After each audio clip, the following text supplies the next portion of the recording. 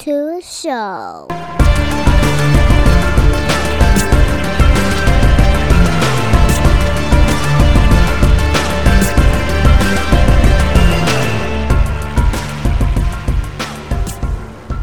What's up, everybody? This is Dante with another episode of Off the Mats Podcast, and this week's guest is Teanna Taylor, and Teanna is a blue belt jiu-jitsu competitor and also a co-operator of Stealth BJJ in Madrid and Jits in the City. Also a sponsored athlete with XS mouthguards and Smooth Flow Fightwear.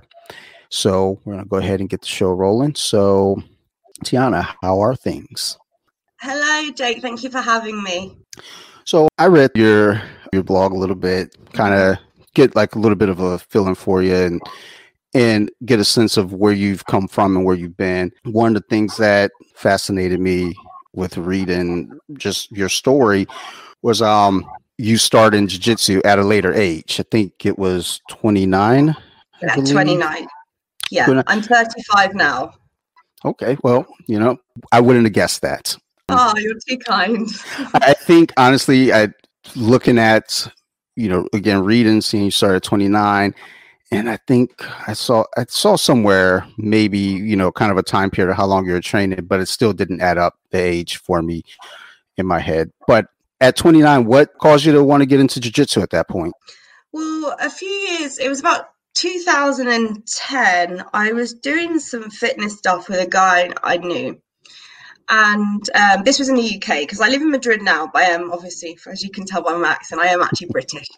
And I was doing some fitness stuff one-on-one with him, and we happened to be in like a Muay Thai and BJJ gym. So I knew a little bit about BJJ, but not very much at all.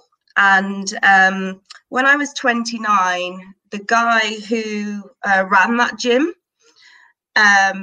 said to me, would you be interested in just coming down and trying a class? And I had more interested in it this time round because my partner at the time was a purple belt, and I wasn't doing jiu-jitsu when I met him. And I was traveling around the UK with my partner, who's now actually my coach. And I was watching like these girls fight, and I thought they were incredible, but I didn't think it was something I'd really be able to do myself. So I was intrigued, and that's what got me to do my first class. And I was utter shite for a very, very long time. But I just kept going back. Something just told me to keep going back. And it was just the encouragement from my first instructor, a guy called Mabsy, lovely, lovely guy. And I think also because my partner was in the BJJ world as well, that contributed to me taking it up. It's interesting that, to hear that just again at that age, and then being intrigued and interested in even seeing that, because most women, most people, period, they'll see people fighting, and most people are going to steer away from that, or most people have this ideal of, well, I know how to fight. That stuff wouldn't work on me, as opposed to looking and say, oh, like you thought, I'll never be able to do that, but let me go try it out. Yeah, and see. There's one particular competition that sticks in my mind, and I remember seeing these. They were white belt girls, and they were by the mat side, and a fight was just finishing, and they were about to be called on. And I was just mesmerized. I had no idea what they were doing because I didn't know the terminology of jiu-jitsu. I hadn't actually started yet. As I said, I was traveling around the UK with my partner, but I was just like, this is amazing. Don't know what that move is, but the other girls tap in, so I know that's a good sign. And so I thought, what have I got to lose? And I gave it a go. Well, that's good. Good. When you got started, did you have any, what were some of your earlier concerns besides, thinking, well, I don't think I can do that, but I'm going to try it.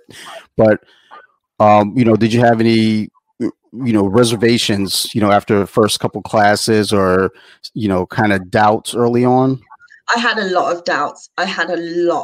I was thinking, I will never be any good at this. I generally am quite an anxious person, and I was pretty anxious before training.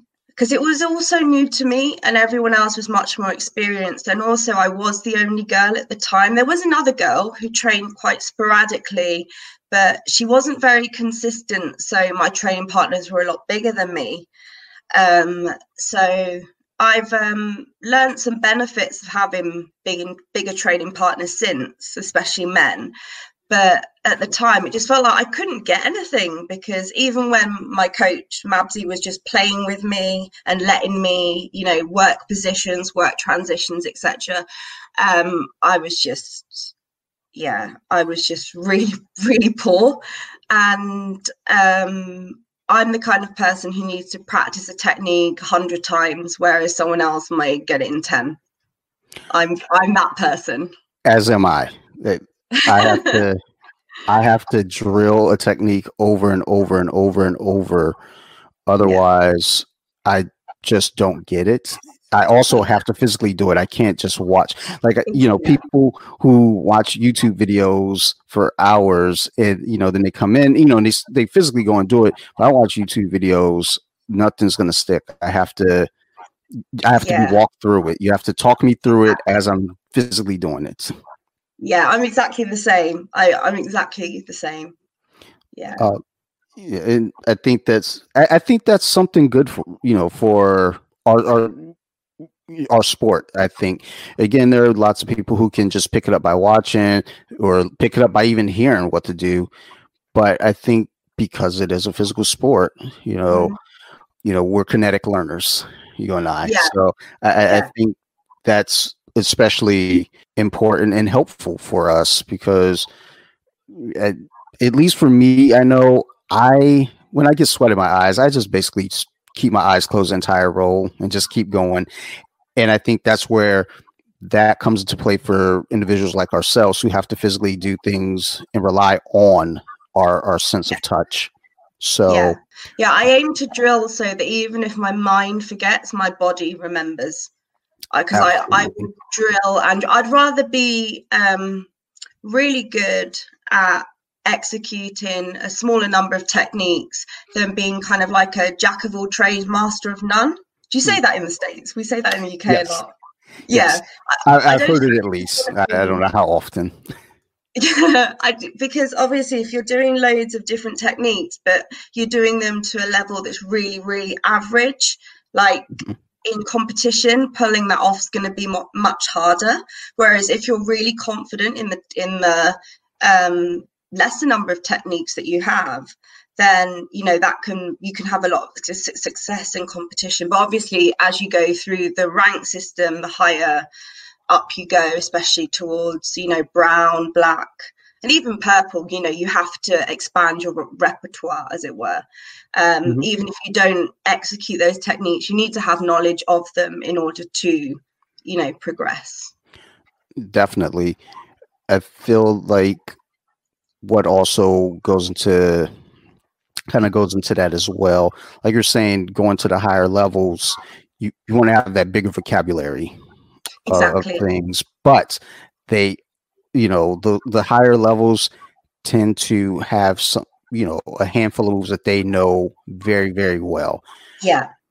It's like in basketball, when my friend and I, we used to play basketball when we were younger, and we talk about, who's the ideal player, what's, the best kind of player to have on your team, or what's the best kind of team. Do you want to have a rebound specialist, a scorer and a defensive player, and those three are really good at what they do? Or do you want 5 players who are good at those things, just, good enough at those things, but not, like an expert at those things? You tend to run into those situations where you also have too much information going up there. If you try to master, or not master, but if you try to learn so many things and not master a couple things, once you get out there, you'll go through paralysis by analysis. You'll overthink it and just freeze. At least I do. That's what happens to me. So early on, through, as I was reading, it looks like you went through some health complications as well. You comfortable talking about that and sharing with us? Yeah, I have a condition called cyclical vomiting syndrome, which means for no reason at all, I get really, really bad nausea. And at times I'm actually physically sick. And I needed surgery for this. It was about, I think it was a couple of months after I first started BJJ. But a couple of months in, I could barely even shrimp. And then I had surgery, so I needed 6 months off. And when I came back, it was like starting from scratch, and because I learned very, very slowly. So I had surgery for that. That's not something that affects me too much now, but when I do have episodes of it, I do need to take quite strong medication. It's very, very expensive in Spain, so I get it from the UK. But that doesn't cause me too much bother. But it did back here, especially 2013. That was a terrible year for it. And yeah, I had problems with severe headaches as well. And that was, I can't remember what year, but I'd actually arranged to fly out to Florida with my partner and train at Fight Sports in Miami with Cyborg. And I wasn't very well in the run up to going. I was having such severe headaches, and I had tests for brain tumors, and I had several brain scans, and they were all okay, and I got the okay to fly. But unfortunately, when I was in Miami, I got a phone call from my neurologist to say that I needed to go to hospital and I needed to go right away, but he wouldn't tell me what was wrong. And I just said to him, well, you told me I was fit to fly, so like, what's this about? And he said, just go to the hospital and call me when you get there. So I did that, and then the first thing I'm thinking is, it's the United States, your healthcare, you don't have universal healthcare. So I get out my credit card, only to realize it expired the month before, because it's the credit card I only use when I travel. So I went to the emergency room, jumped in a taxi, went to the emergency room, and I called back my neurologist and put him on the phone to one of the doctors. And it wasn't actually anything to do with my brain, it was to do with my cortisol levels. They were so low that it was apparently amazing I was still alive. So the doctors were automatically thinking this is a lab error, because I was really, really distressed, because Miami is not exactly around the corner from the UK, and to get this news when I was there was not good. And this was the second day in as well. And I saw the junior doctor, I saw a more senior neurologist, and I saw the most senior neurologist. And they all agreed there's no way this cortisol reading can be correct, because you would be literally dead or about to die. And I was talking, I looked normal, but they did my vital signs and stuff. And it did turn out to be a lab error. So I did take legal action against that hospital. But it also meant that I couldn't train while in Miami, because I needed to be retested, and they weren't prepared to do that in the States, because by the time the results came in, even doing it through ER, I would have been back in the UK. So they said, go back home. When you're back home, get retested. But I'm pretty sure that this is just a mistake. But I do understand why my neurologist called me, because if it wasn't a mistake and I just say I died while I was in the US, it's 100% his fault, my neurologist's fault. If he informs me when I'm abroad and I decide not to go to ER and then I die, then that's partially my fault. So he was trying to cover his back, but it completely ruined the holiday. Sure. Yeah, and I didn't get to, I met Cyborg, really, really nice guy. My boyfriend trained at Fight Sports. I watched him train, but it's not really a holiday I enjoyed, because obviously I was really stressed, and stress causes me headaches, and my headaches were getting worse because of this news. So came back to the UK, and I actually found out that I had a problem with the nerves at the top of in the back of my neck. and I had acupuncture specifically for nerve issues, and that sorted me out. Yeah, Okay.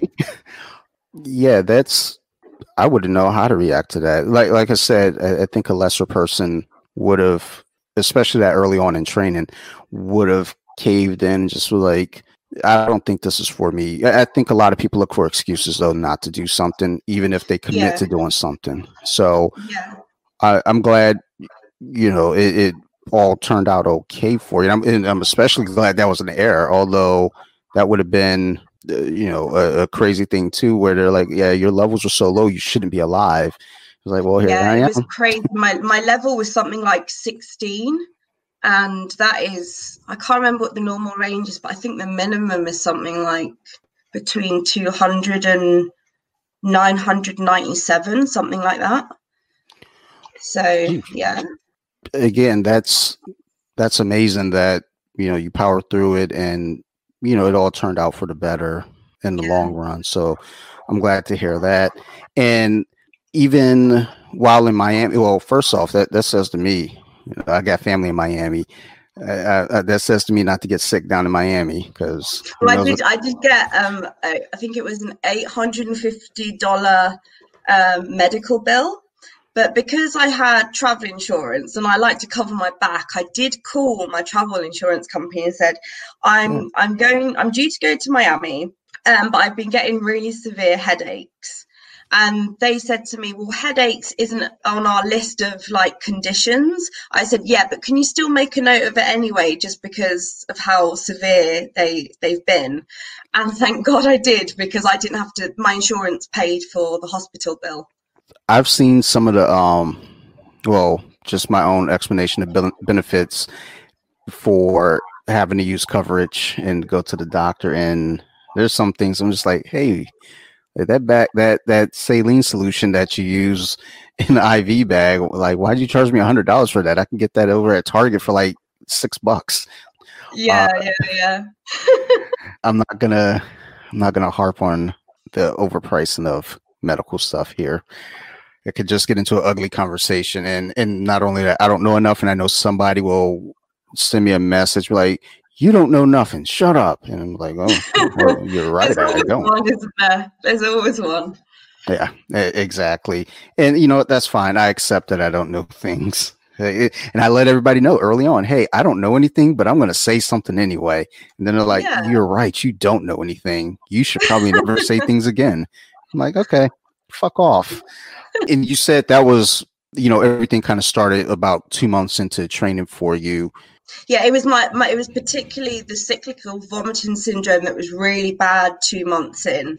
So Mhm. then I had my surgery and had about 6 months off, Okay. and then working in academia, it was a tough job, and that had quite a lot to do with me leaving the UK as well, because I had so much marking to do that it sometimes meant I couldn't train. And I get a lot better with that in Spain, because everything's later. Like, because of COVID at the moment, our no-gi class Yeah. is at 10 to 10 in the evening.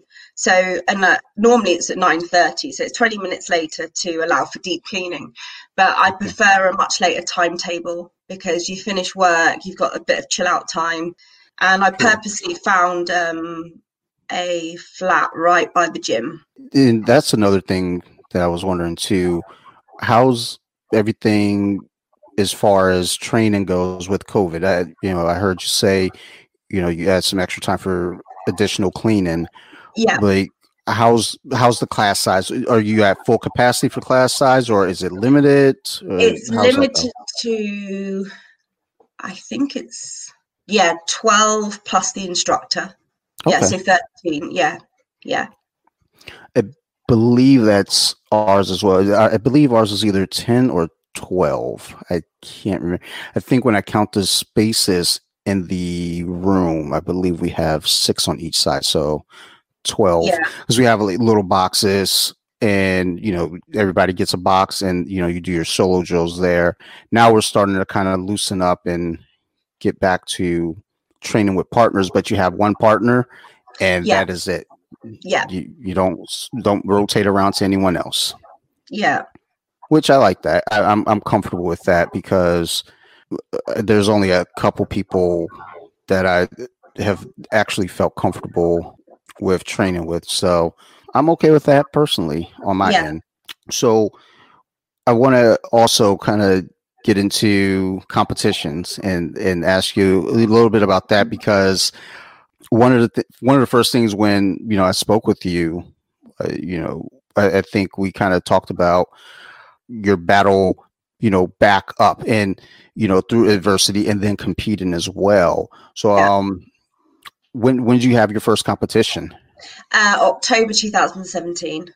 Okay. I So got tapped in 1 minute 15 by a girl who had been competing for 5 years. So I didn't feel too bad, but I was just so excited to compete because I had wanted to for so long, but I had so many health problems that it just wasn't possible. sure. Um, so I absolutely love competing. Good, I love good. competing. I do get nervous, but because I live generally in quite a high state of anxiety, it's just how I feel most of the time. Like it's really strange because I'll watch UFC and it's like it's me in the cage. I get my emotions are like really intense. So when I compete, I do feel nervous, but because I'm a nervous person anyway, it's just like another day. So I do compete a lot. I had ACL surgery in February, and because of COVID, there aren't really competitions this year anyway. I know the Pan Am's was on, but my knee's not fully recovered, and now I don't think it's the best time to be flying. So I'm gonna really make sure my knee is better. Okay. I was really really disappointed because I had done 6 competitions in 8 weeks, and I signed up for the Europeans for January this year, but then I blew out my ACL 3 days after I signed up. But the IBJJF did give me a refund, so every cloud. Well, that's good. I've heard mixed stories about getting refunds back from them, or whether people do get a refund or they don't, or they get a credit, things like Mm. that, or sometimes not even. So I think that's cool that you love doing it, and even though you get nervous, Mm. you don't let it affect you. That we share a lot of similarities, but that's not one of them. Well, the thing is, the reason I compete a lot is to advance my jiu-jitsu. Because, for example, if you ask me what happened in a role 2 weeks ago with somebody in the gym, I wouldn't be able to tell you because I don't remember. If you ask me I can tell you what happened in a competition last year, though. So I do have issues with my memory, but because in competition I'm so focused and it's kind of like do or die. I'm much more in the moment, and yeah, I'm much more mindful of what I'm doing. And as soon as I step on the mat, I feel like a completely different person. The worst bit though has been at the mat side when you're waiting for the ref to go like this to usher you on the mat. Only once I've had to take out my mouth guard because I thought I was going to be sick. That's happened once because I was so nervous. But normally, I don't really get nervous. And having done the Europeans, I placed second in 2000 and what year are we? Last year, yeah, 2019. I came second in my weight class in the Europeans. I wasn't nervous. But I was also not nervous because I nearly missed my bracket because I was in the warm up area downstairs, and I went to get some water and I saw that my bracket had already started. And I was like, shit. And so this is the only time a competition is like a run ahead of time. So I raced up and then did my gi check, got weighed in, and then before I knew it, I was fighting. So yeah. I remember having we had been waiting all day. Everything had been delayed, been pushed back, and Yeah. I was sitting there thinking, like, okay, I've been drinking water, trying to stay hydrated. I'm ready for this. I'm ready for this, but I'm still nervous. And I goes, okay, I'm gonna go ahead and head over here and go to the bathroom because I knew what mat I was supposed to be on. So I'm just kind of hovering around there, and it was a small local competition. Hmm. And I was like, okay, start going, walk to the bathroom. I'm all the way around. I'm to the bathroom and I hear my name and report to Mat 5. And Oh gosh. I was like, oh shit. And I was like, well, look, let's just go out there and do it and just try it. It was like, don't get choked unconscious because you will pee yourself. Yes, yes, um, yes, yeah. that's my biggest fear is I think going out there getting choked unconscious and then just pissing on the mat. and it'll never go away. They're Yeah. like, oh, is that guy who pissed himself? Yeah, it is. Let's go get an autograph. Like, Oh what? God. Like, leave me alone. Like, I have trauma. Like, I still can't sleep.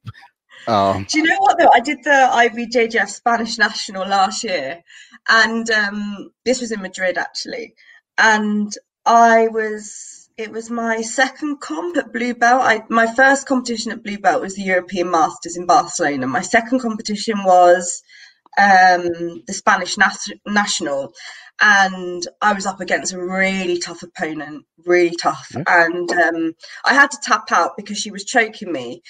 And what was really scary is I was tapping and the fight wasn't stopping.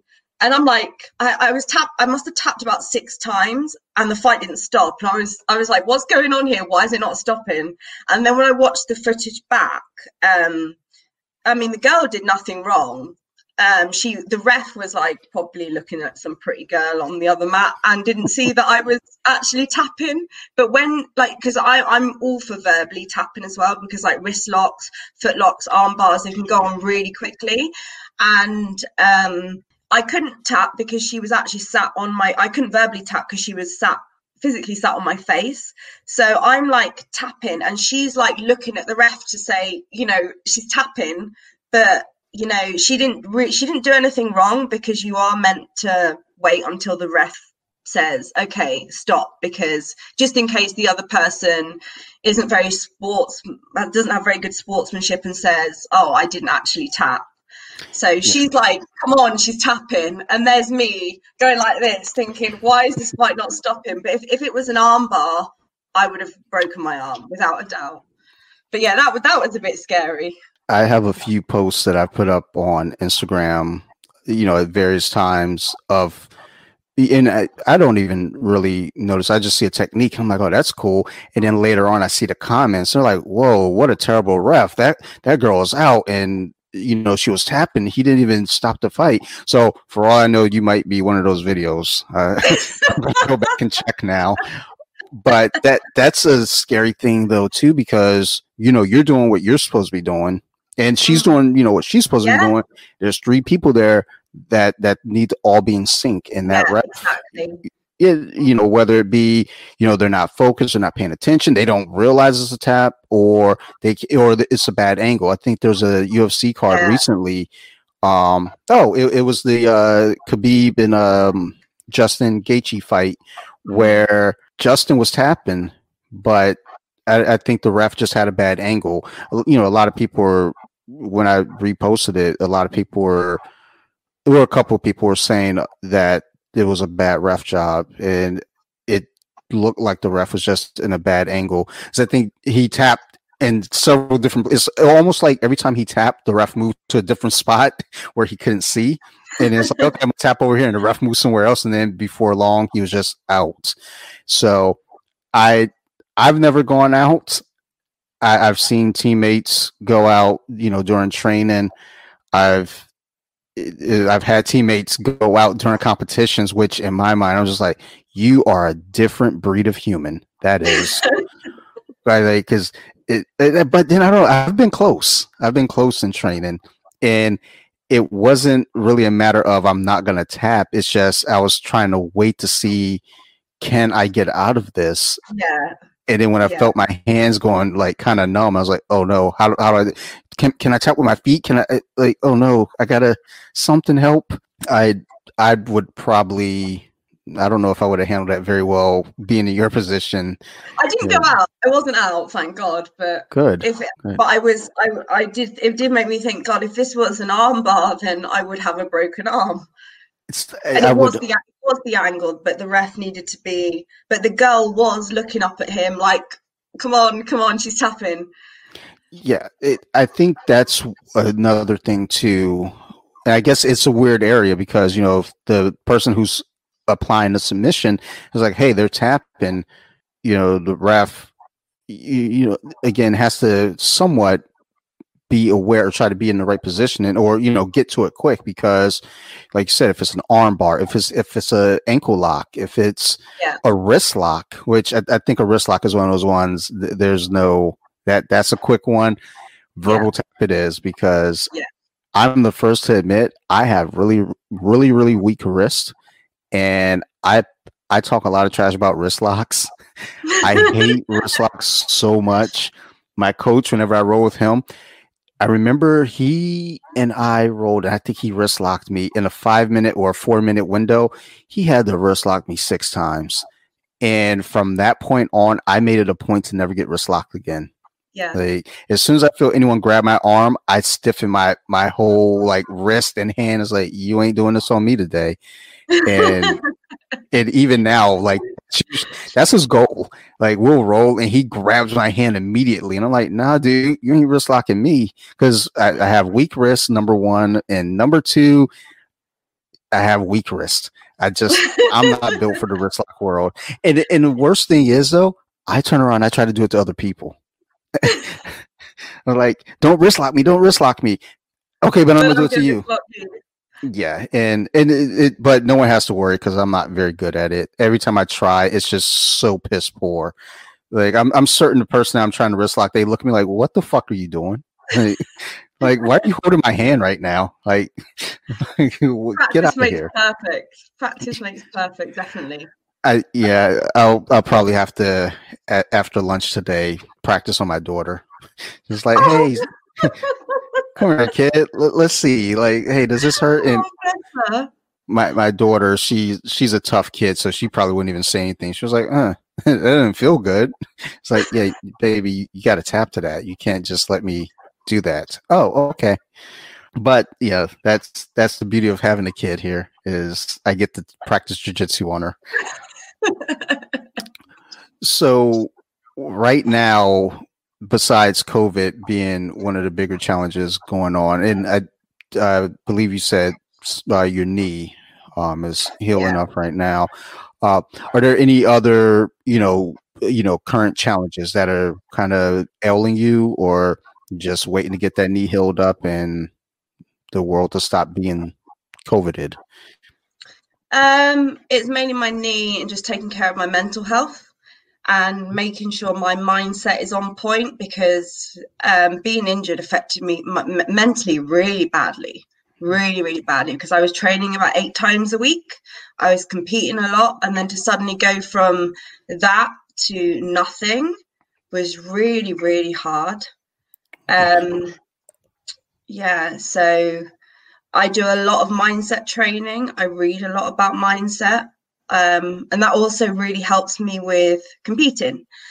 And funnily enough, I actually started mindset training, I think 2 or 3 years before I got into jiu-jitsu. I always knew I was going to leave the UK. I just didn't know where I was going to, and I actually thought it would be the States. Where I think I'd been there's some really bad pictures of me on Instagram. I'm like, I describe myself as the Simon Cowell of jiu-jitsu because I tie my belt really high, and I went to California. This was in 2015, I think it was, and I trained with Chande and Saulo at the University of Jiu-Jitsu. We did a road trip around California, but we finished in San Diego. And there's just pictures of me with Saulo and Chande, and my belt is just up here because I've got really small hips. And in IBJJF comps where they check your belt length, I've always got to like the smallest belt because I'm not a small person, but I just have a bit of a strange body. I don't have any hips, and so I tie my belt in a strange way. My knot's really strange, and I tie it too high. And I forgot what the question. Where am I going with this? I don't. Oh, that was it? Yeah, I knew. Sorry, I've just got in my head this burnt image of these pictures of me in California. Just terrible white belt. I was an absolute terrible white belt. But something I learned from being in California and training there is that fundamentals never get old. Never get old. So I knew I wasn't a very good white belt. I was just right at the beginning of my journey. So to share the mats with like multiple time world champions was like a real privilege. But to see that they were having fundamental classes and blue belts, purple belts, etc., were attending fundamental classes really drilled home the importance of having good fundamentals, and they just never get old. The fundamentals never get old. And while I was over there, actually, I applied for a teaching position at the University of California at Irvine. Sadly, I didn't get it. But there's so much divide now with whether it's politics, race, etc. in the US that it's probably better that it's just kind of sad how things are there. Because I used to be so obsessed with the States. My grandparents visited 29 times before my grandmother passed away. So growing up, they love the States. And I remember from the age of about 7 being really aware that they were going to the US all the time, so it must be this like incredible place. And I thought, I have to live in America. I hadn't visited. My first trip to the US was, I think, in 2012. I went to New York, and I was quite disappointed because it was just like London, but it's a bit more spread out. But California, I did like California. I thought it was really, really nice. But one thing I don't understand, I don't know if this is in all states. I can't remember if it was the same in Miami, but like you'd go and like buy a bottle of water, for example, and it'll say like $1 on it. But you don't pay $1. They add on tax and then recycling tax. So it's like, how do you know how much anything is? I found that really confusing. So just about all the states have taxes. There's some states that don't have taxes on things. Although, like Delaware, I'm in Maryland, and Delaware is, right on the border. We border each other. So if you go to Delaware, they don't have sales tax, stuff like that. But I noticed, and I could be wrong in this, maybe I just noticed it on one thing, and I could be incorrect. But let's say there's a soda here and it's $1. Mm-hmm. The sales tax would be 6 cents. So it would be $1.06. So in Delaware, instead of having that same soda for $1 and then you add your sales tax of 6 cents, they just sell it for $1.06. And they say there's no tax. So, ultimately you're still paying the same thing. It's just elsewhere, some states might have a higher tax. But I think Maryland's used to be 5%. So, if you buy something for $1, you pay a nickel extra. And I don't know. They made these rules, and I wasn't there to be consulted, so I just go with them now because sometimes I just found it really strange because it's like, why don't you just put on the ticket, on the label, what it is with all of that included? Because I'm thinking, well, how much is?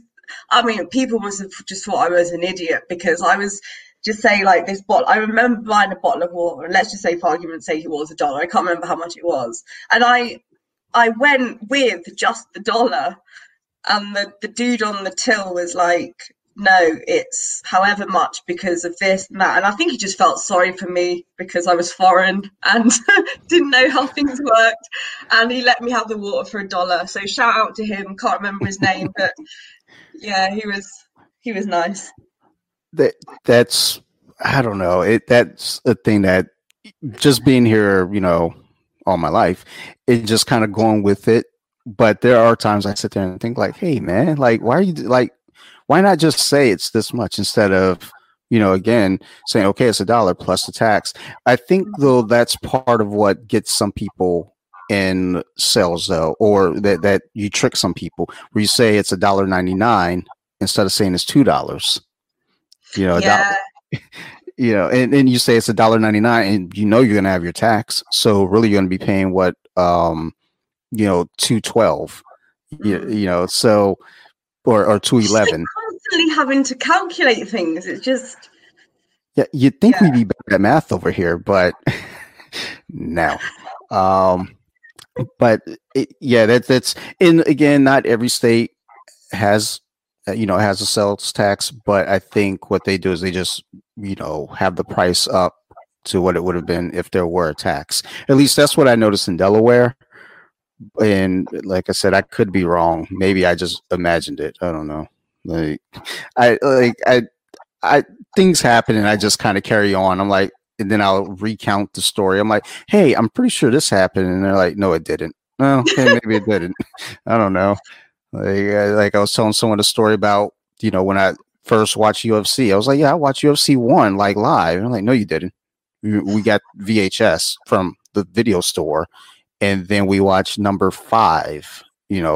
On pay per view live. I was like, oh, really? Well, okay, well, hey, I've had a lot of concussions. I don't remember stuff so well. Quit picking on me. So it's whatever. It's such as life.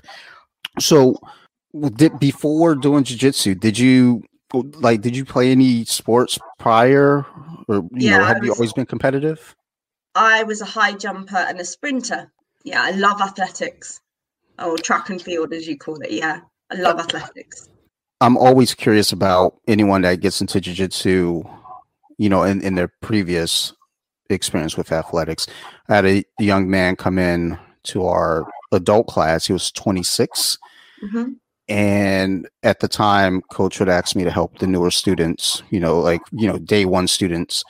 And this young man had never done anything athletic in his life.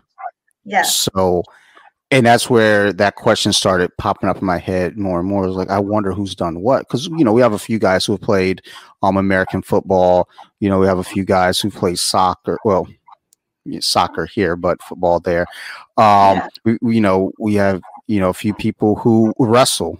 Yeah. Wrestlers are the big one, which I just, good for them, but I don't like them because they come in and they beat the crap out of me, and I'm just like, oh man, like, well, at least I know Yeah. they don't know submissions yet, so I can get them with something sneaky. But until then, they're just gonna throw me around. But I'm always curious about people's athletic past because I like to know that you just, if people just walked into jiu-jitsu just out of the blue, like, I think I'm gonna try this, or one sport ran its course and now it's time to jump to something new. Yeah, So I wouldn't say I was I did compete a lot in athletics, but I wouldn't say I was anywhere near as competitive as I am in jiu-jitsu. But again, that could be my memory playing tricks on me because I was a lot younger. I was a lot younger when I did it. But yeah, I am competitive in jiu-jitsu. Yeah. I don't compete for experience. I compete to win and I compete to improve. But I have the mindset of always learning. I really have a growth mindset. I'm really open to, if something doesn't work, I think, well, why doesn't it work? Not just that I'll never be able to do it. At the beginning, though, like I said, I'm not being hard on myself. I was really, really bad. I was a crap white belt. But my partner understands how I learn. And I often see techniques on Instagram and I'll bookmark them and I'll say to him, do you think I'll be able to do this? Do you think this could be part of my game? He'll be like, yes, no, no, no. Look at that person. They're not even defending. Forget that. That won't work. But yeah, I am really competitive and I've always got the mindset of wanting to improve. One of my best training partner is a girl called Amanda. And interestingly, she'd never done martial arts before, but she was a very, very high level dancer. She was a contemporary dancer. She often danced for 8 or 9 hours a day. And although that's not martial arts or athletics or anything like that, what she's very, very good at from dance is putting together sequences, because she had to remember so many sequences of moves. So where I kind of like go blank and think, oh gosh, what's next? Or she will remember everything, and she's a great training partner for that reason as well. yeah, that actually makes perfect sense. just because, again, like you said, the sequences, and I think being a dancer too, in a lot of things in that regard, you have to be coachable. Yeah. And I think that's my wife. She used to nanny, and one of the girls. She's the girl is grown up now. Was a dancer and very good at that. I think she just got burned out. But I've I'm always a big like I always try to encourage everyone to train, especially the females in my life. I want them all to be able to defend themselves. Yeah. Males too, but especially females. It's like I want to tell her, try to check out jiu-jitsu, since she, got out of dance and everything, just, to have something to continue with, just being physical. Yeah. And hearing that, now it definitely makes sense, and something I'm going to probably message her later on about, like, hey, Ab, like, go try this, hurry, like, because it's on my mind and I'm thinking about it now, so go do it, hurry. Off of the mats. What are some things that you like to do when you're not grappling? Weightlifting, powerlifting. I like powerlifting. I like doing squats, deads, and bench press. All help my jiu-jitsu anyway. But I didn't mention that I did do lifting before I did jiu-jitsu, and with my recovery for my knee, lifting is quite important as well. I love documentaries. I love crime documentaries. If ever I left academia, I think I'd be a forensic linguistic analyst, which is someone who works with the police. And when you have a suspect being interviewed, you analyze their body language, but particularly their language. And I would love to do something like that if I left academia. Yeah. So then with the documentaries and everything, you like the serial killer documentaries or just like specific? Okay. All right. I just find I find people fascinating, and the psychology of people really, really fascinating, and human behavior and what motivates people to act in certain ways. But I think I've always been interested in stuff like that rather than Disney. And I did speak to my mum, because I did watch Disney when I was younger, but I couldn't tell you. I mean, I remember Snow White and the Seven Dwarfs, but I can't remember much else, because when I was a kid, I was really fascinated by language.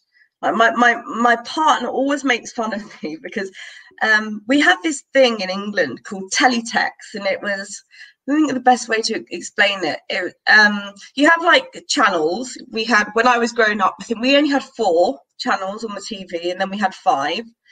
But then you were able to press this button, and you were able to access all these other pages on the TV that, but through the channels. It's nothing like Netflix or Freeview or anything like you have now. And you could get the lottery numbers.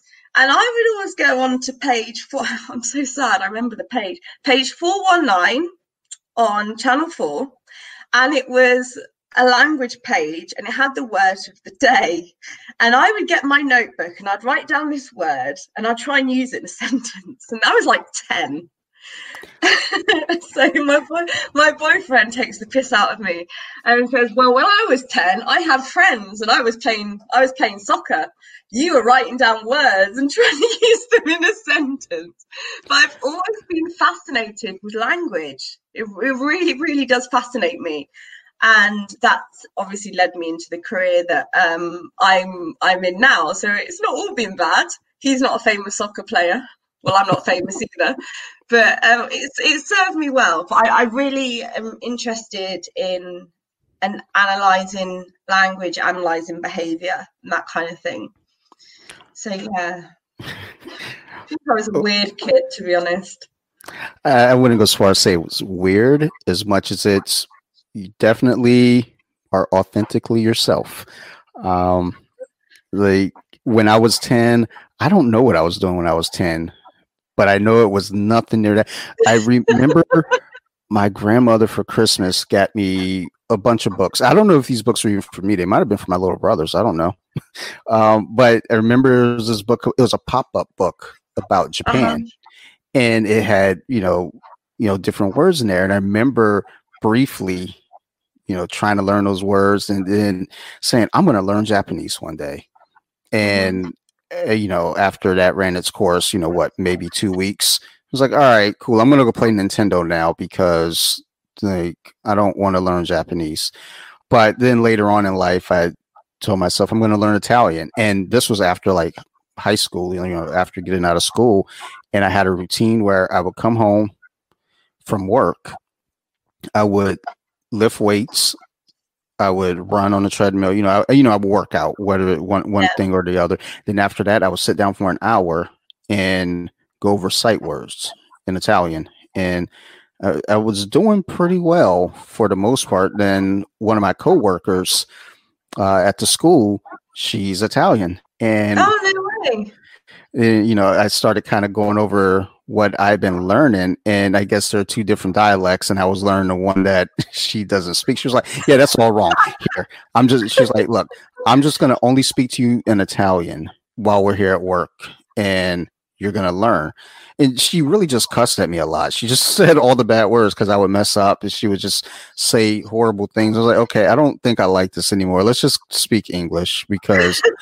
I know you won't cuss in front of the kids in English. So, like, stop, please. I'm scared. Actually, Um, I consider myself quite fortunate because when I started high school in the UK, I think the age now is 11, but I think I was 12. Yeah, I was 12. And it was, I went to a free school, you didn't have to pay, and we call them state schools. And it was compulsory in your first year to learn Spanish, French, German, and Latin. And then for the second year, you had to choose two languages. So I chose French and Spanish. And we call them GCSEs. I think you call them SATs in the US. It's yes. by you had to take one language. So I was doing Spanish and French, but in Spanish the accents, the tildes only go one way. But in French they go the other way as well. And I was writing Spanish with putting in French accents. I thought I can't be doing with this. So I got rid of French, stuck with Spanish, and my undergraduate degrees in Spanish and English literature. And I always wanted to be a lecturer in 19th century Spanish literature. For someone who's got an English literature degree, I wouldn't say I'm very well read at all, but I'm very well read in 19th century Spanish literature. So I've always studied what I've enjoyed because I knew when I was in high school that I wanted to go to university, but I didn't have a particular career in mind at that point.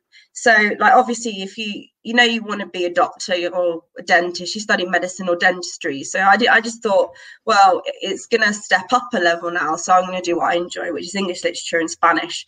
But because I'm not really into politics or history, for the Spanish side of my degree, I chose all the literature modules, which was South American literature and 19th century Spanish literature. But because I was also studying English literature, I was on 4 books a week, and it was too much. So like I would read some. I'm actually friends with some of my professors now, so they might hear this and be like, "Oh, right, okay then."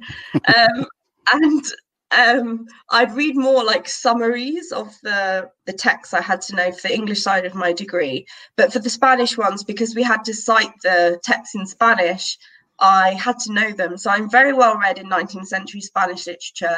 And I always said I want to be a lecturer in that. But then after I graduated, I didn't really know.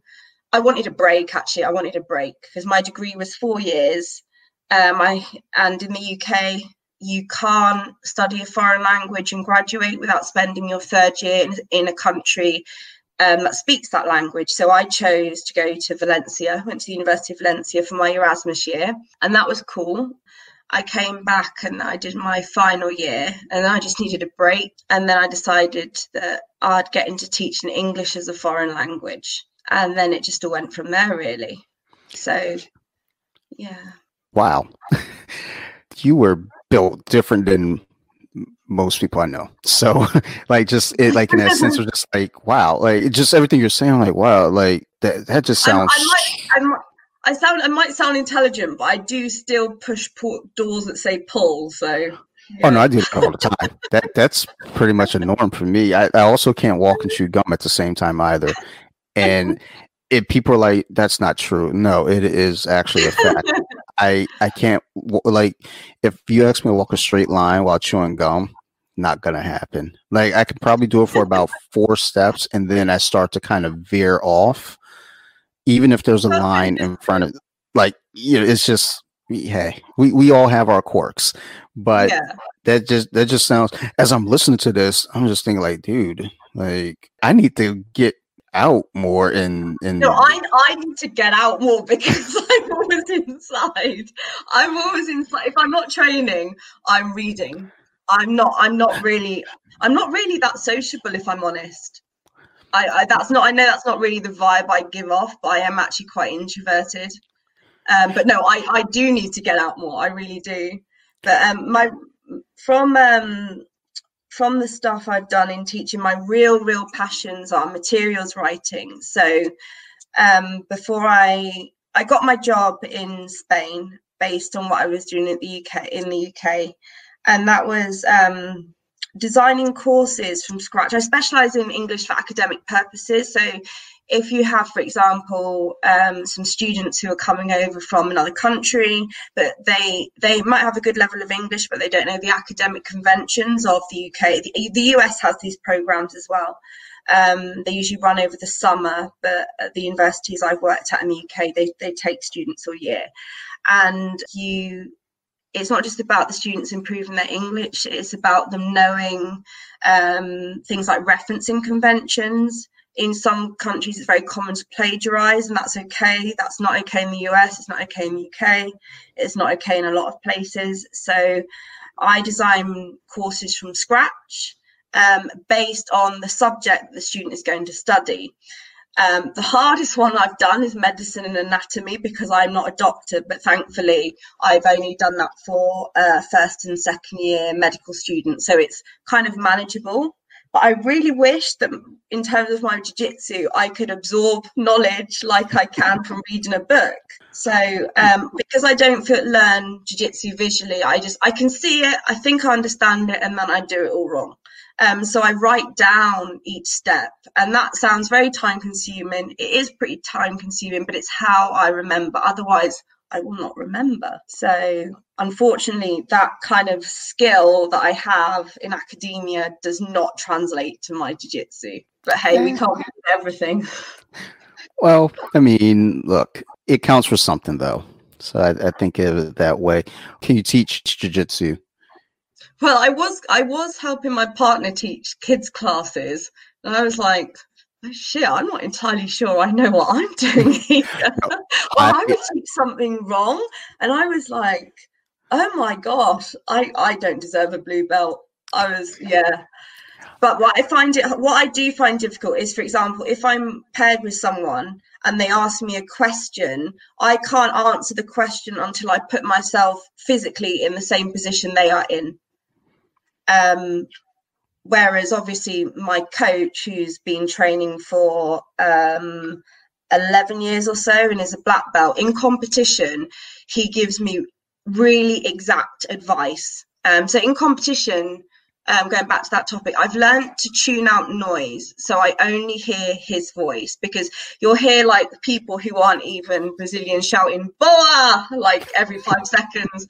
And then you'll have the woman or the man on the loudspeaker saying, Jake Dante to Mat 5. So I've learned to tune all of that out, and only listen to my coach. And he will say, Teanna, grab the right wrist and underhook the left leg, for example. Whereas I've heard other coaches who'll just say sweep, get the sweep. Well, what sweep? There are loads of sweep. But because my partner knows me so well and he knows how I learn, he gives me very, very exact instructions, and he can see what's happening very, very quickly, because in jiu-jitsu everything moves very, very quickly, even more so in competition.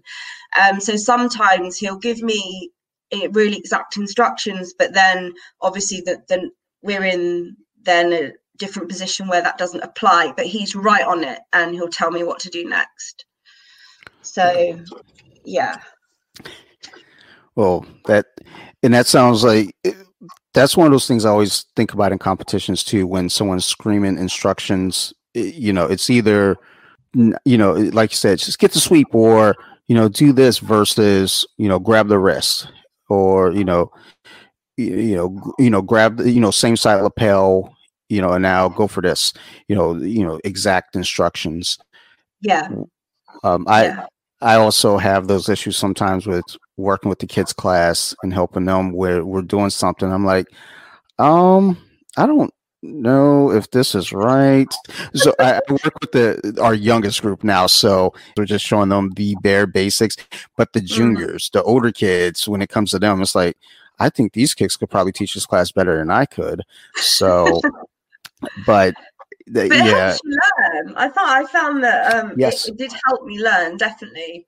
I Definitely. I agree. I feel like that's part of why my coach asked me to help with the kids, because I was still a white belt, but I Yeah. was far enough along where it was getting close to that blue belt. And I think me working with the kids was just kind of that fine tuning that I needed, because then I would use a lot of stuff I was teaching the kids. I would use it during Yeah. roles, like during class, and I think from that point, every time we would teach class, especially if I'm having to instruct the newer group of kids, it was stuff that I was just putting in my catalog and carrying over to training later that night for myself.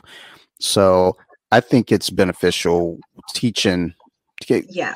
teaching the kids, teaching anyone really, because it makes you focus more, because if you have to explain it to someone, you don't want to just half-ass it. You don't want to say, Yeah. Yeah. all right, this is guard here, get in my guard, and first you got explain, all right, when they're in your guard, all right, what you're doing, and that's where I started realizing, oh, when they're in my guard, my legs aren't just there, like I need to, my legs need to be engaged. I can't Yeah. just be sitting there loose and limp, because they'll just get out of my guard. And I was like, okay, so explaining that to someone, or even explaining, if I try to break their posture down, I use my legs to pull them forward, Mm. versus just saying, okay, you're just going to pull them, because that's not going to work. If I just pull their lapel and try to yank them down, they're just sitting up. But if you, pull the lapel and use your legs to move them, and explaining that to people is like, oh shit, now that's what I need to do. Okay. I get it now. I got pretty good actually at coaching people during roles, particularly newer people. So like if we've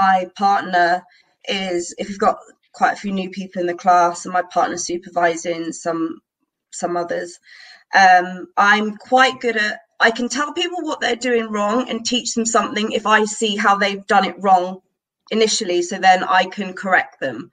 But I find that a lot easier than just like, oh, show me whatever move, if you see what I mean. So when I see how Yes. they're doing it, I will take them to a side afterwards and say, this didn't work because you didn't have the choke didn't go on because you needed a deeper grip, or whatever it may be. But it helps if I see what mistakes they're making first. Mm-hmm. But I still don't really think I should be teaching jiu-jitsu to anyone. I think I should stick to academia.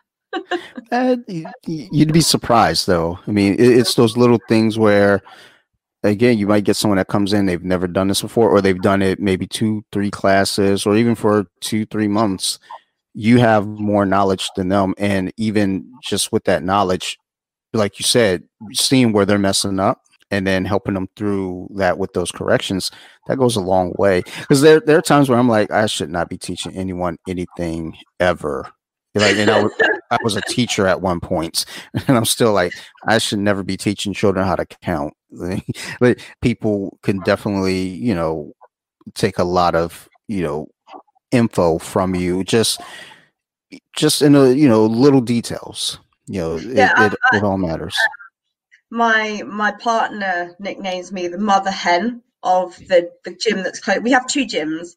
The one that's closest to where we live, I'm like the mother hen, because when new people come in, I think I kind of try and treat them how I would have liked to have been treated right at the beginning. So it's really easy when you've been doing jiu-jitsu, or like, for example, in my case, I was traveling around the UK with my partner. I had no experience, but I knew that when you you have to tap out. But somebody who's never done jiu-jitsu before, who walks into your academy and they learn a submission, they may not know that you've got to tap. So I will say to new people, okay, if you feel any discomfort, you have to tap. And that means the other person will stop immediately. It's so obvious to us, but it's not actually obvious to people who've never done it in their life, know nothing about it, you know. So True. yeah, so I kind of take the new people under my wing a bit, but I don't teach them things. I will always ask if anyone needs to see the technique again.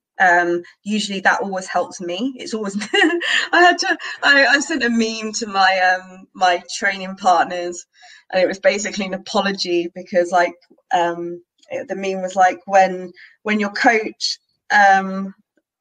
is using you as an uke to demonstrate a nasty submission and your friend wants to see it again. That's always me. That's always me. So the other day during the juniors class, our the other coach, he was showing them the triangle off of De La Hiva, and he does it once, and like I'm behind him at this point. I was like, "Does anybody need to see it?" Or no, first he goes over a couple different things from De La Hiva, just kind of verbally explaining it. Then he goes, and then there's the triangle from De La Hiva. You know, you guys know that. And he goes, "Anybody need to see it?" And I'm standing behind him, shaking my head. No, no one needs to see this. And of course, hands go up. So he shows it. He's gentle with it, but my neck is kind of not the best. So he locks in the triangle. I give a quick tap. Again, it's not tight, but still. And then he goes, "Does anybody need to see it again?" I'm standing behind him, eyes wide, just shaking my head. No, you don't need to see it again. If anybody says they need to see it again, we're all doing burpees. But I am that guy too, that I need to see it again. But usually there's someone else, so I wait for them to say it. And if they don't, I'm like, okay, you know what? Okay, if I need to see it again, please. Like, just show it to me one more time, and then I'm going to pretend that I understood it, and then I'm going to go over there and physically mess it up until I call you over and say, "Hey, okay, I'm going to be honest. I'm a little dumb. I didn't get it. Can you like walk me through it? Hold my hand. All right, move my arm here for me, please. Thank you." Because I don't get it. That's what I do, but I think sometimes people don't necessarily want to say that they want to see the technique again, because my coach teaches in English, but obviously we're in Spain, and there are some people who don't have well, their English has got a hell of a lot better, but I translate where necessary between Spanish and English. But because I'm so focused on making sure the students understand, when I come to do the technique myself, I can't sometimes even remember where we're starting from. So he'll come over to me and watch me do it first, because I've been translating and making sure everyone's understood what we need to do. And it is those tiny details, because like you can learn visually, but if it's like something as small as lifting your elbow up higher when you're doing a guillotine, it can make all the difference.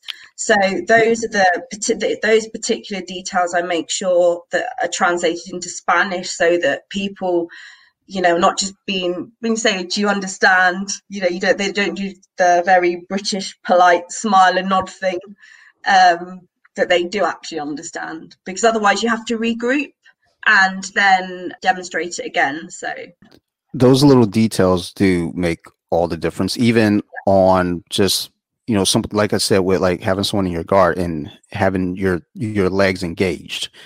Just explaining that, that small detail, or having a cross collar grip and, moving your hand up maybe half an inch higher, something like that. So those little details, they really matter, and we don't realize it until, we're out there doing it, or seeing someone mess it up as well.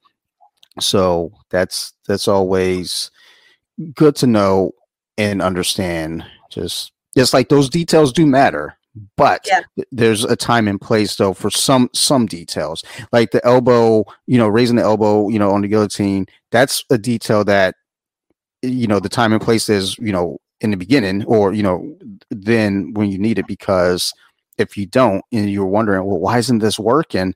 Yeah. Oh, lift your elbow. Okay, now it works, because you'll always get that person that says, oh, this doesn't work. Jiu-jitsu doesn't work. And it's like, no, it does if you're doing it right. If you're doing it right, absolutely. So that's, that's my little piece of advice to the world. Jiu-jitsu does work if you're doing it right. I'm actually gonna go and spray paint that on a wall somewhere. Probably get in a lot of trouble out here, but whatever. What are they gonna do? Catch me and fight me? No, I know jiu-jitsu. I had another question, but I forgot, because as we spoke earlier on, it's like, hey, it has something to do with Disney, but we went on a good run, and it was like, oh, I forgot it. It doesn't matter though, because honestly, I don't care about Disney neither. Like my daughter does. I mean, we were watching Toy Story when we first got down here, so that it's like there's something. I do like Toy Story, actually. I do like Toy Story. Yeah. When I used to teach, one of the years for our end of the year or our spring concert, we had to sing "You've Got a Friend in Me" from Toy Story, and we practiced that song so fucking much. I hate that song now.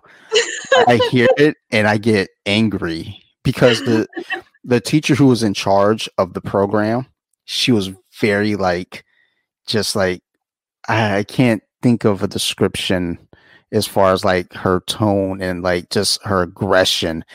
But it's like, I'm always, whether it's in jiu-jitsu or whether we're in my classroom, whether it's with my daughter or anyone, people in general, I'm not gonna show my frustration. Like, if you're getting it wrong, I'm not gonna visually sigh really loud and throw my hands up, because I feel like that discourages the other person. Yeah, it does. Yeah. It at least it has done that for me in the past. So I try to do my best not to do that. And this teacher, she would always do that. She would throw the papers down, or it was always a shit show. And I remember finally we got it. All the kids, we had 4 classrooms. Finally, all the kids got it. And it was one of those things where we're like, there's this moment of like, yes, we achieved something. But the cost to that is, for me at least, I hate that song so much. And anytime I hear the song, I think of that teacher. I love those students. Some of those students I'm still in touch with. That, like, this was back in 2001. And I still know some of those students now as adults. Like, again, my wife, she was a nanny for 3 of those kids, and we're all like friends now. But it's got a friend in them. See how it came around. It's funny because 2 of them are the oldest boy. He was in my class, and his sister, who was the middle child, was in my wife's class. Then my girlfriend, now my wife. She was in her class, and then the family pulled her to be nanny for their youngest, and the older 2 as well. So we grew with that family. And when the boy turned 21, he wanted us all to go out drinking and celebrate. And my wife was pregnant with our daughter, so I was like, "Oh, sorry, can't go." And then again, the middle child, she babysat our daughter, so it's kind of one of those things where it's like, hey, we used to watch you as a kid, and now you watch our kid, and who knows, down the line, maybe our kid will watch your kid, type deal. We'll keep it all connected. And then the youngest one, I just talked to her 2 weeks ago, and it was really cool. Just, I remember when they were kids, and the first time you have a conversation with them where it's a back and forth, like they're talking about something that they're knowledgeable about, and you're learning something from them. That was a special moment to me. Just hearing the middle one when she was 7. We were talking about one of her school projects, and it had something to do with clouds. I couldn't tell you because I did a project on clouds when I was in school too, and I still don't know nothing. But she was just so excited about it, and just her eyes lit up. And I remember just things like, dude, like this is so cool. Like I remember you were that kid that you couldn't sleep at nap time in your classroom, so Miss Sarah had to bring you up to my classroom so I could put your mat next to your brother so you would go to sleep. And now here we are having this, detailed conversation about clouds that I'm not going to ever remember. And then, fast forward to, what, 14 years after that, it's like you're babysitting my kid, and it's just, it all connects, and it's all it's because of Toy Story. But either way it goes, I do enjoy the Toy Story movies. I hate that song, and I want to go find Randy Newman, the man who sings that song, and just like, dude, can you find some way to take the rights to that song and make sure it's never ever played again, please? Do this for me. I'll be your best friend. Well, Teanna, just kind of in closing, I want to ask one question, as it pertains to early training. Is there anything that any piece of advice you would say to someone coming in new to jiu-jitsu that maybe you wish, you would have been told earlier on yourself, or kind of guided in the direction? Absolutely. I would say it's okay to be crap at it. It's okay to suck. You're gonna get tapped, and there's nothing wrong with that. It's like medicine. You don't want to take it, but you need it, and just never give up, because I think sometimes it's really easy to forget that you're progressing. And I would encourage people to compete if they can, even if it's just once. And you might decide it's not for you, or that you do like it. And if you don't compete, that's absolutely fine. I would recommend filming your roles in the gym, because you may not think you're getting better, but when you watch back footage of yourself, as I do now, I think, what the hell was I doing? And we're only talking like since a bit before I did in my ACL, and that was my last competition was in November, and I obviously haven't competed since. But you can still learn injured.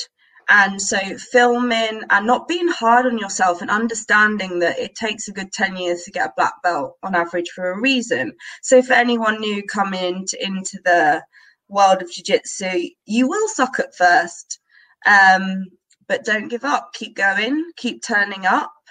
Mat time's really important, and don't be hard on yourself. Just keep at it. I wish that I would have heard that in the beginning too. So I think that is important for people to understand that it's okay. I think a lot of people don't try jiu-jitsu or anything new for that matter because they don't want to be seen, at the bottom of the barrel or not being good. So I think that is important. So thank you for that.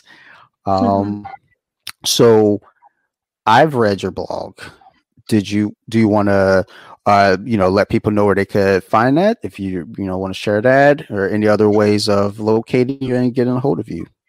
Yeah, I'm on Instagram as Teanna_Taylor_BJJ, and all my blogs can be found on Smooth Flow Fightwear. They're one of my sponsors. I blog for them, and I write about a number of different things. I'll tag the links when this comes out. And also shout out to my other sponsors, XS Guard Mouth Guard. The guy behind them, Chris, he's great, really, really supportive, always checks in with me to see how my training's going, just how I'm doing in general, and I couldn't ask for any more. But I'll put those links out I'll tag them when this comes out. Absolutely.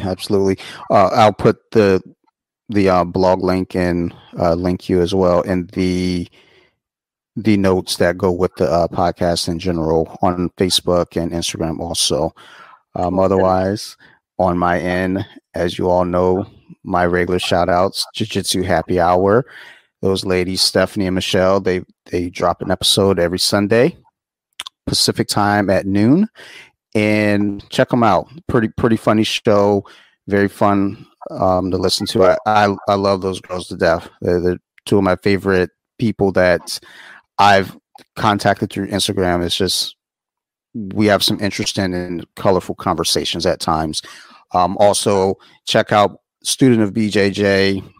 He was a previous guest on here, a longtime friend as well to myself. Lots of great technique videos, lots of hilarious memes on his Instagram, and check out the website as well, studentofbjj.com. Also, where I got my start, Nerd Rage Radio. Go give them a listen. They got a hilarious podcast, part of a larger network with a lot of great shows on there. I need to see about getting Off the Mats put on that network. Maybe I'll shoot a text after this. But check those guys out. Bobby and Pinkerton and Joe, not Bobby Pinkerton. Bobby and Pinkerton and Joe, great guys, hilarious show. Lots of good nerd info and comic book info for those of you who don't know a whole lot, like my guests here. Go check them out and get yourself in the know. I'll direct my partner to them because he loves comics. Hey, send them their way. They have a good show. It's fun. I try not to miss a week if I can help it. But otherwise, thank you everyone who's been listening. Thank you everyone who's shared the links. Thank you to everyone who's been a guest as well. The reason this show even works is because of the guest. So, because I'm not going to sit here for an hour and talk. I don't think I would sit here for 15 minutes and just talk. But conversation flows with two people, and I definitely appreciate everyone who's been on here. And Teanna, thank you for being on here with me as well. We've been in contact for a few weeks trying to kind of get a feel, and then just the other day I was like, hey, let's try to get together and do this really soon. So thank you so much. If anyone wants to be on the show, have any comments, concerns, criticisms, find me on Off the Mats podcast on Instagram or bjj.wiki on Instagram as well. Or I have an email, but I'm going to be honest, I don't remember it. I just used it this morning, but it might be in the Instagram. I don't know, but just contact me on Instagram in one of those spots or Facebook. But thank you everyone. And, keep coming back and we'll keep giving you a show. Thanks, y'all.